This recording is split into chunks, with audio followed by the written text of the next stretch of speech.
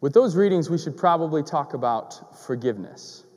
It's kind of hard to pick another topic when literally every single reading speaks of forgiveness.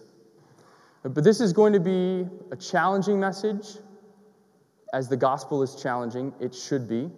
It also is, it's supposed to be life-giving. It's supposed to be freeing. Right?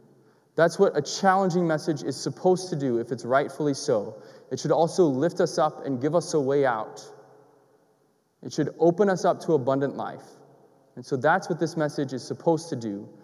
That's what the gospel is supposed to do. And so that's my hope for today. So we're gonna talk about forgiveness and the freedom it brings. But we're going to talk about forgiveness.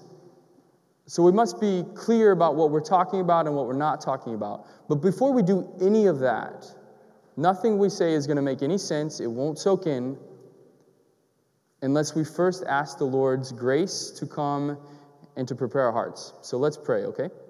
In the name of the Father, and of the Son, and of the Holy Spirit, amen. Father of our Lord Jesus Christ, God of all compassion, look with pity on us, your children gathered here today, to hear your message of forgiveness and to seek this forgiveness first from you. Lord, we come as hurt and ailing people with all kinds of wounds and baggage and unforgiveness, and we lay them down before you now. Please take our hearts that are of stone and replace them with your heart, which is of flesh. Mary, in a special way, we turn to you as our mother, and you were given to us as such next to the cross. This price for our salvation, this price for our forgiveness.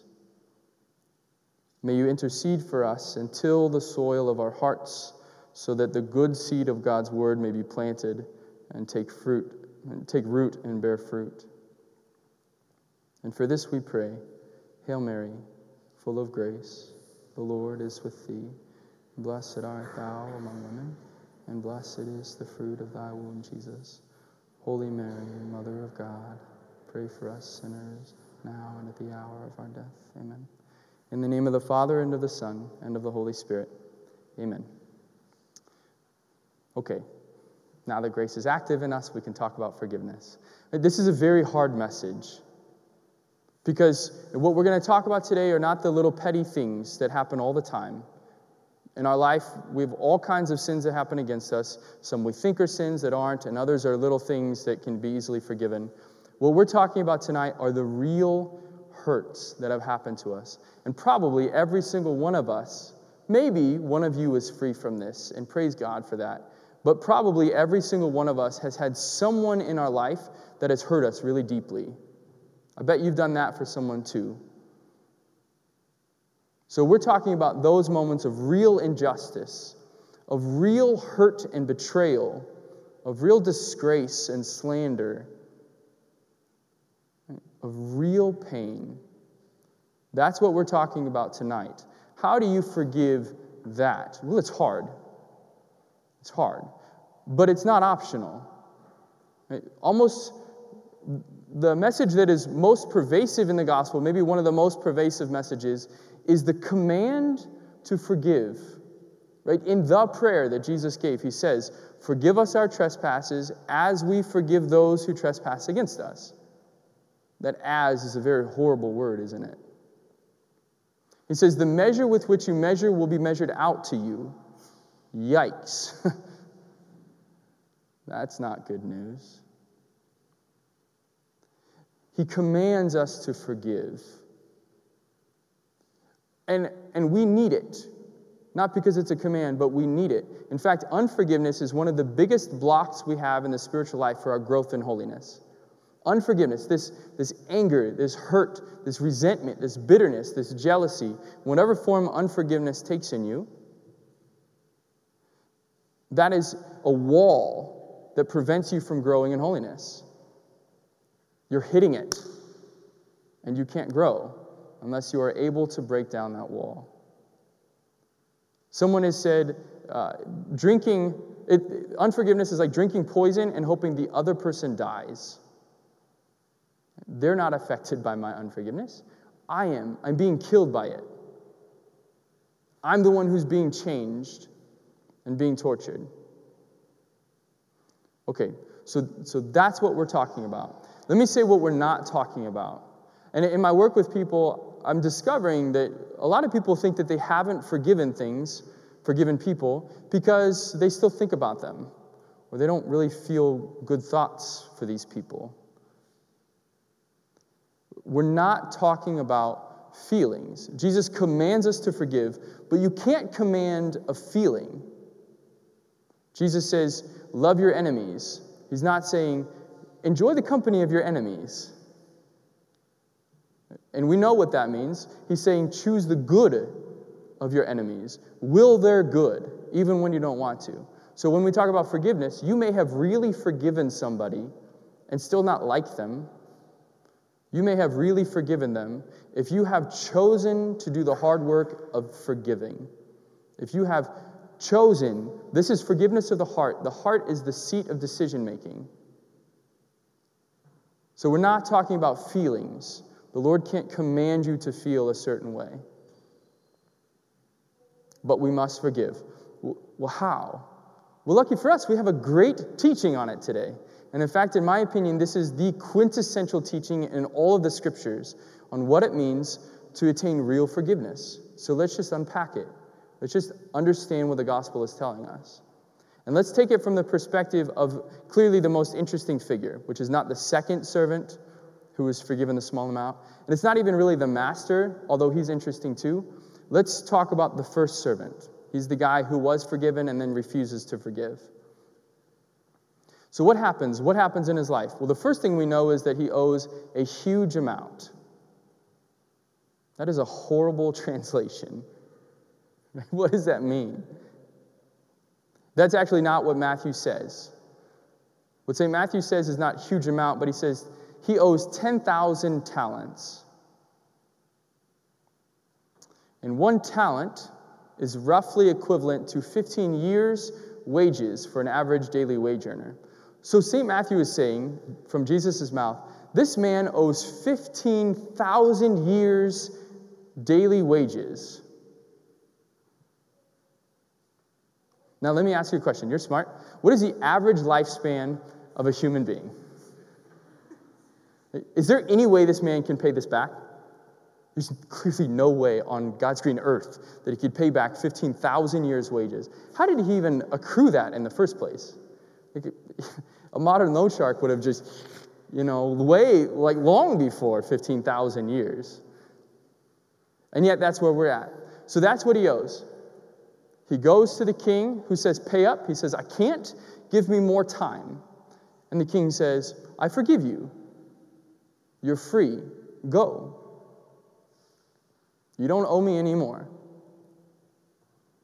Right? What's interesting here is that the man, all he asked for was just more time. He says, give me more time. I'll pay it back. I promise. And the master goes above and beyond and forgives everything.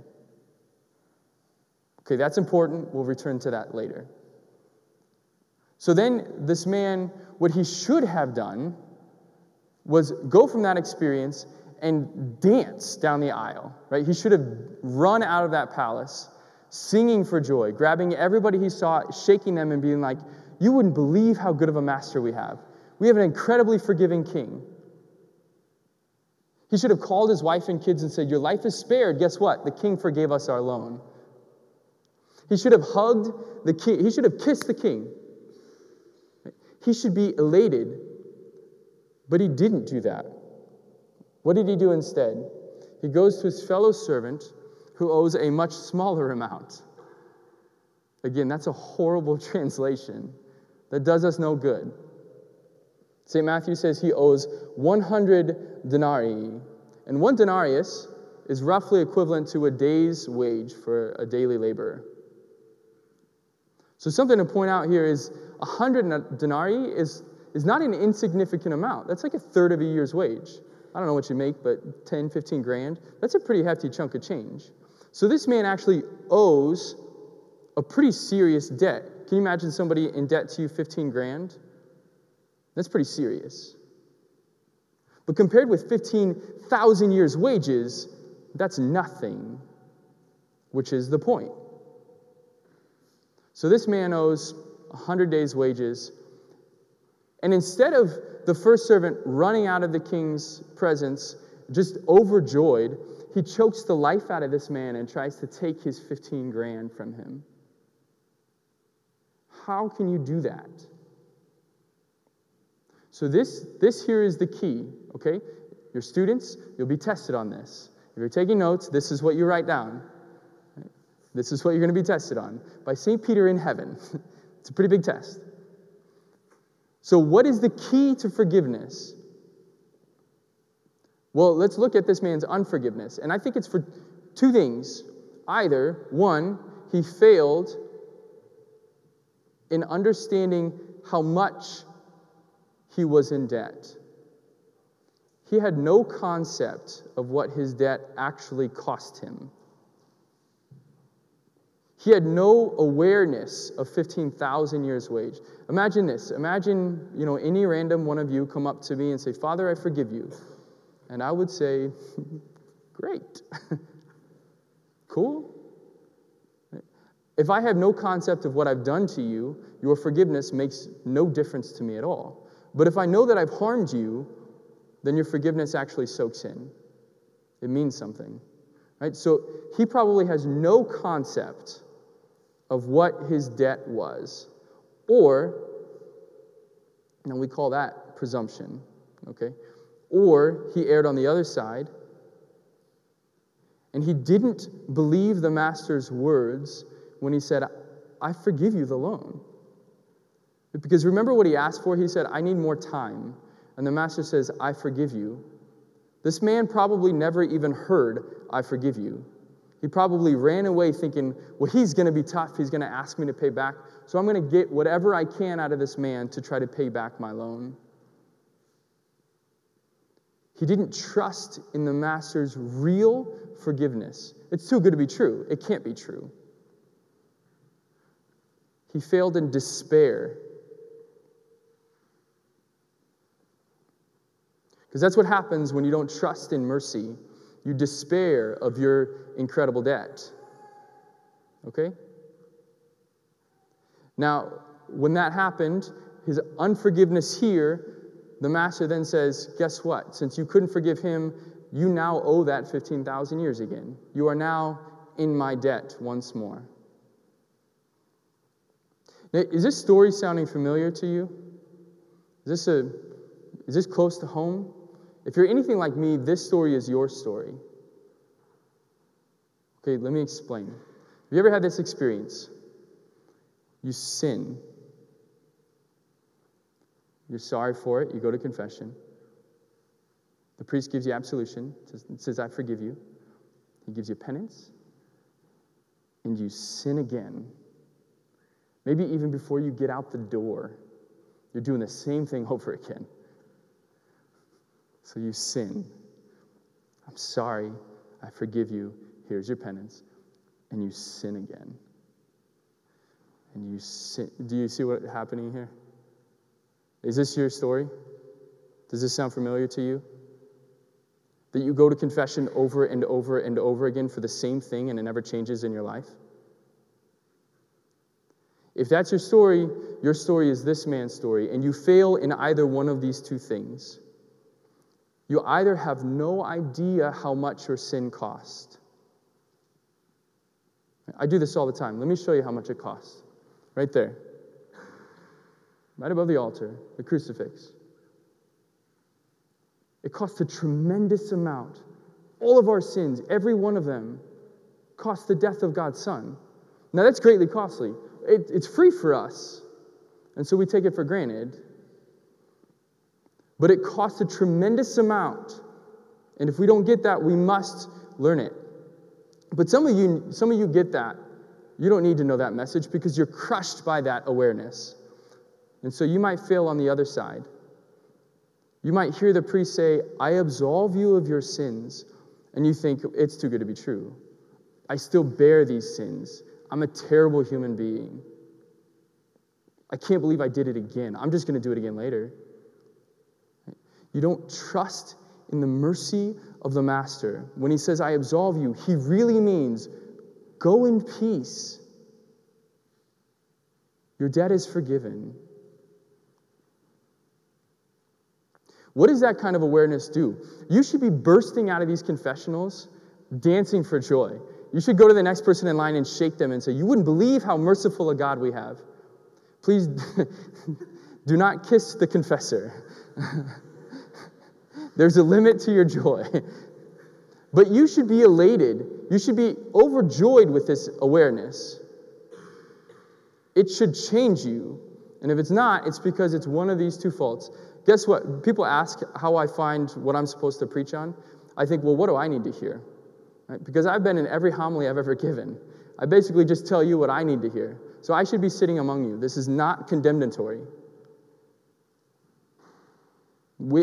Thanks, Adam and Eve. Thanks, fallen human nature. This is where we're at. But these are our sins, either presumption or despair. Lord, I am not worthy that you should enter under my roof, but only say the word and my soul shall be healed. That but is the gospel. We must hold tightly to both of those. If it's just one or the other, we're gone. We don't get it. Right? And what does this awareness do for you? Forgiveness is not for its own sake. Did you know that? Forgiveness is not just for the sake of us like going free.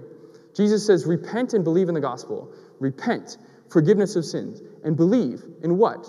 In the gospel, in heaven. That we are meant for the divine life to come down into our souls and one day enjoy it forever in heaven. We are meant for freedom, for joy, for peace like we never thought possible. That's the gospel message. Not just stop sinning and quit breaking the rules, but it's open your heart to the divine life coming inside of you. Imagine this.